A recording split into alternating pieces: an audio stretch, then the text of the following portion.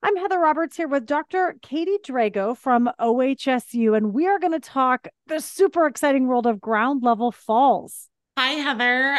It's a pleasure to be with you. It's a pleasure to have the time to talk about such a sexy topic. We joke, but this is a serious issue and something that I feel like around the holidays is something us youngish people take for granted. Whereas when we're spending time with some of our elderly family members, this might be a really good time to talk about their risk of falls. You are absolutely right. I'm a firm believer that we're actually never too young to start thinking about balance, good physical health that we can, and habits that we can take with us into our later years. And certainly, you raise an excellent point. This is the time of year that, as families gather together, we have more intergenerational gatherings. That this may be an opportune time to think about what does mom, dad, grandma, grandpa, aunts, uncles, siblings, even that may be older, right? Any older adult that's in your orbit that you love and care for, to start thinking about what might the risk be of falling and what might the consequences be of something life-changing like that for the older adult that I love.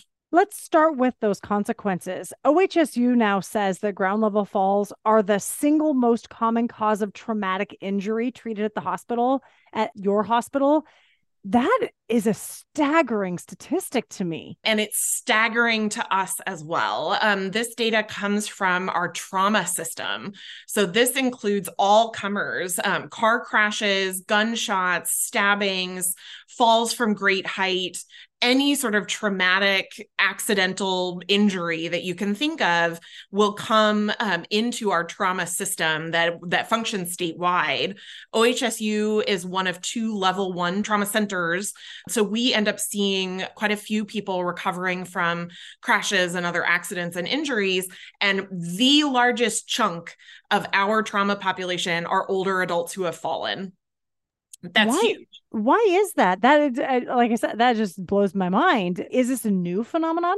No, this is not new. This has Okay. actually been a public health emergency for quite a few years. Part of it is a function of the fact that for the last couple of decades in our census data, the fastest growing demographic in this country has been those adults over the age of 85. So in part, this is a consequence of the wonderful pattern of people living into later decades and living and surviving longer with chronic illness and with chronic disability. But this is a true public health emergency because the more people, older adults, fall, the higher the exposure there is to potentially life-ending or life-changing injuries. I think about things like hip fractures, other bone fractures like pelvic fractures, leg or arm fractures, and then traumatic brain injuries are a very, very common consequence of falling, even just from a standing height, which is what we call a ground level fall amongst an older adult. And those can truly be life-changing, if not life-ending. I think those of us that are not yet to those golden years, we take it for granted. We slip on the ice. We might trip over. I know I've tripped over the dog. I mean, there are lots of reasons why we might take a small little tumble and you just get back up and kind of brush yourself off. It's a little embarrassing and we move on with our day. But Mm-hmm. for these older folks, like you said, these are some serious consequences. Absolutely. The stakes are incredibly high as we get older.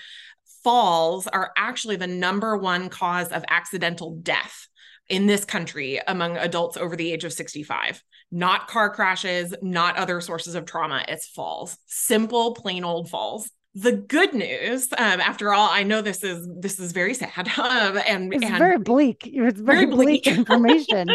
But there is a lot of good news here. There's a huge body of medical evidence and research from the last 40 years that tells us a variety of ways that we can help older adults prevent falls. And those who are living with some chronic risk of falling, say from medical conditions like Parkinson's disease or dementias or heart disease, there are things that older adults, their families, their environments can do in order to help mitigate that risk. So it's not an inevitability. This is something that can be addressed. Well, and you say that it just the risk is so high for people over 65, and but we can prevent this if Mhm. we have this conversation, if we start working with our elder neighbors and family members. So what are some of those steps we can help them take? There's a lot of pretty easy things in our toolbox. Number one is to pay attention to eyes and ears. Vision and hearing changes that may be more, certainly are more common as we get older, definitely predisposed to the risk of falling. So making sure if you haven't been to the eye doctor in a while that you go back and see your eye doctor. If you need to update your glasses or contacts prescription, do that. If you've got other eye conditions, there are treatments out there from ophthalmologists and optometrists to be able to address vision impairments.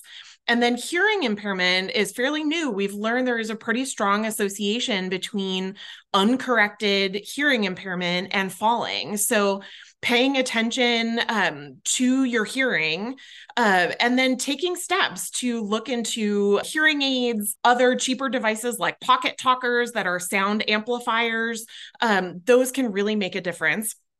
Keeping active is big bullet point number two. Bodies in motion stay in motion, and inertia really can kill. So we encourage people that are at some risk of falling not to sit still, not to stay in the house, to do what you can every day to move around, to maintain your muscle strength, and particularly to work on balance. So it's not enough to walk. Walking is great, but walking is really aerobic exercise. Good for the heart. It's good for the blood vessels. For falls, where the rubber really meets the road, is in balance and improving our central sense of balance. There's lots of exercises out there, lots of classes now at senior centers, community centers, parks and rec, lots and lots of opportunities to do some balance training.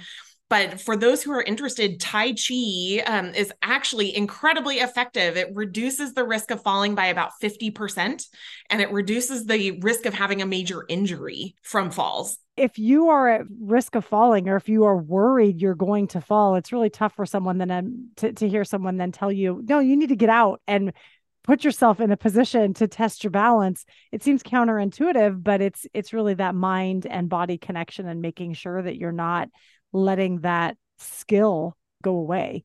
You are exactly right. I'm fond of saying bodies in motion stay in motion, and so that becomes only more imperative as we get older.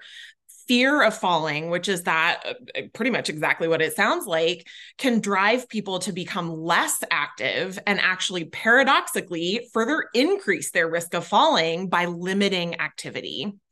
It's more about moving safely and taking on exercise and tasks that really help focus on strength in your core, your back, and your thighs. Those are the muscles that are really going to save you if you do lose your balance, which we're all human. We all have moments like that. And then priming those balance centers, all those balance control systems with dedicated exercise like Tai Chi. We are almost out of time. In the last minute, what other things, are there any other tips that we need to make sure that we're really watching for? My two big tips are medications and environment.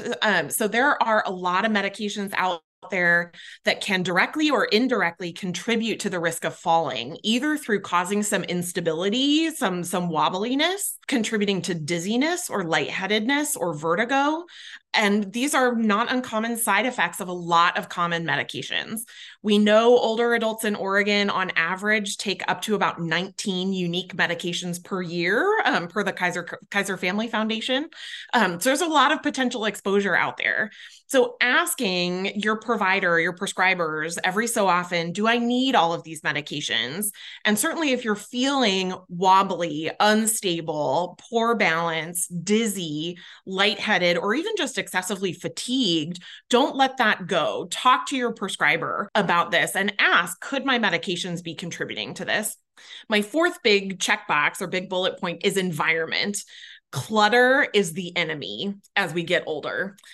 So making sure that you have an opportunity with family or with a trained professional like an occupational therapist to be able to look around your living space critically with a critical eye towards is this furniture in a good place? Do I have clear paths to walk around without tripping over things? Are there throw rugs, which are the enemy of anyone who's at risk of falling just because they're easy to trip over?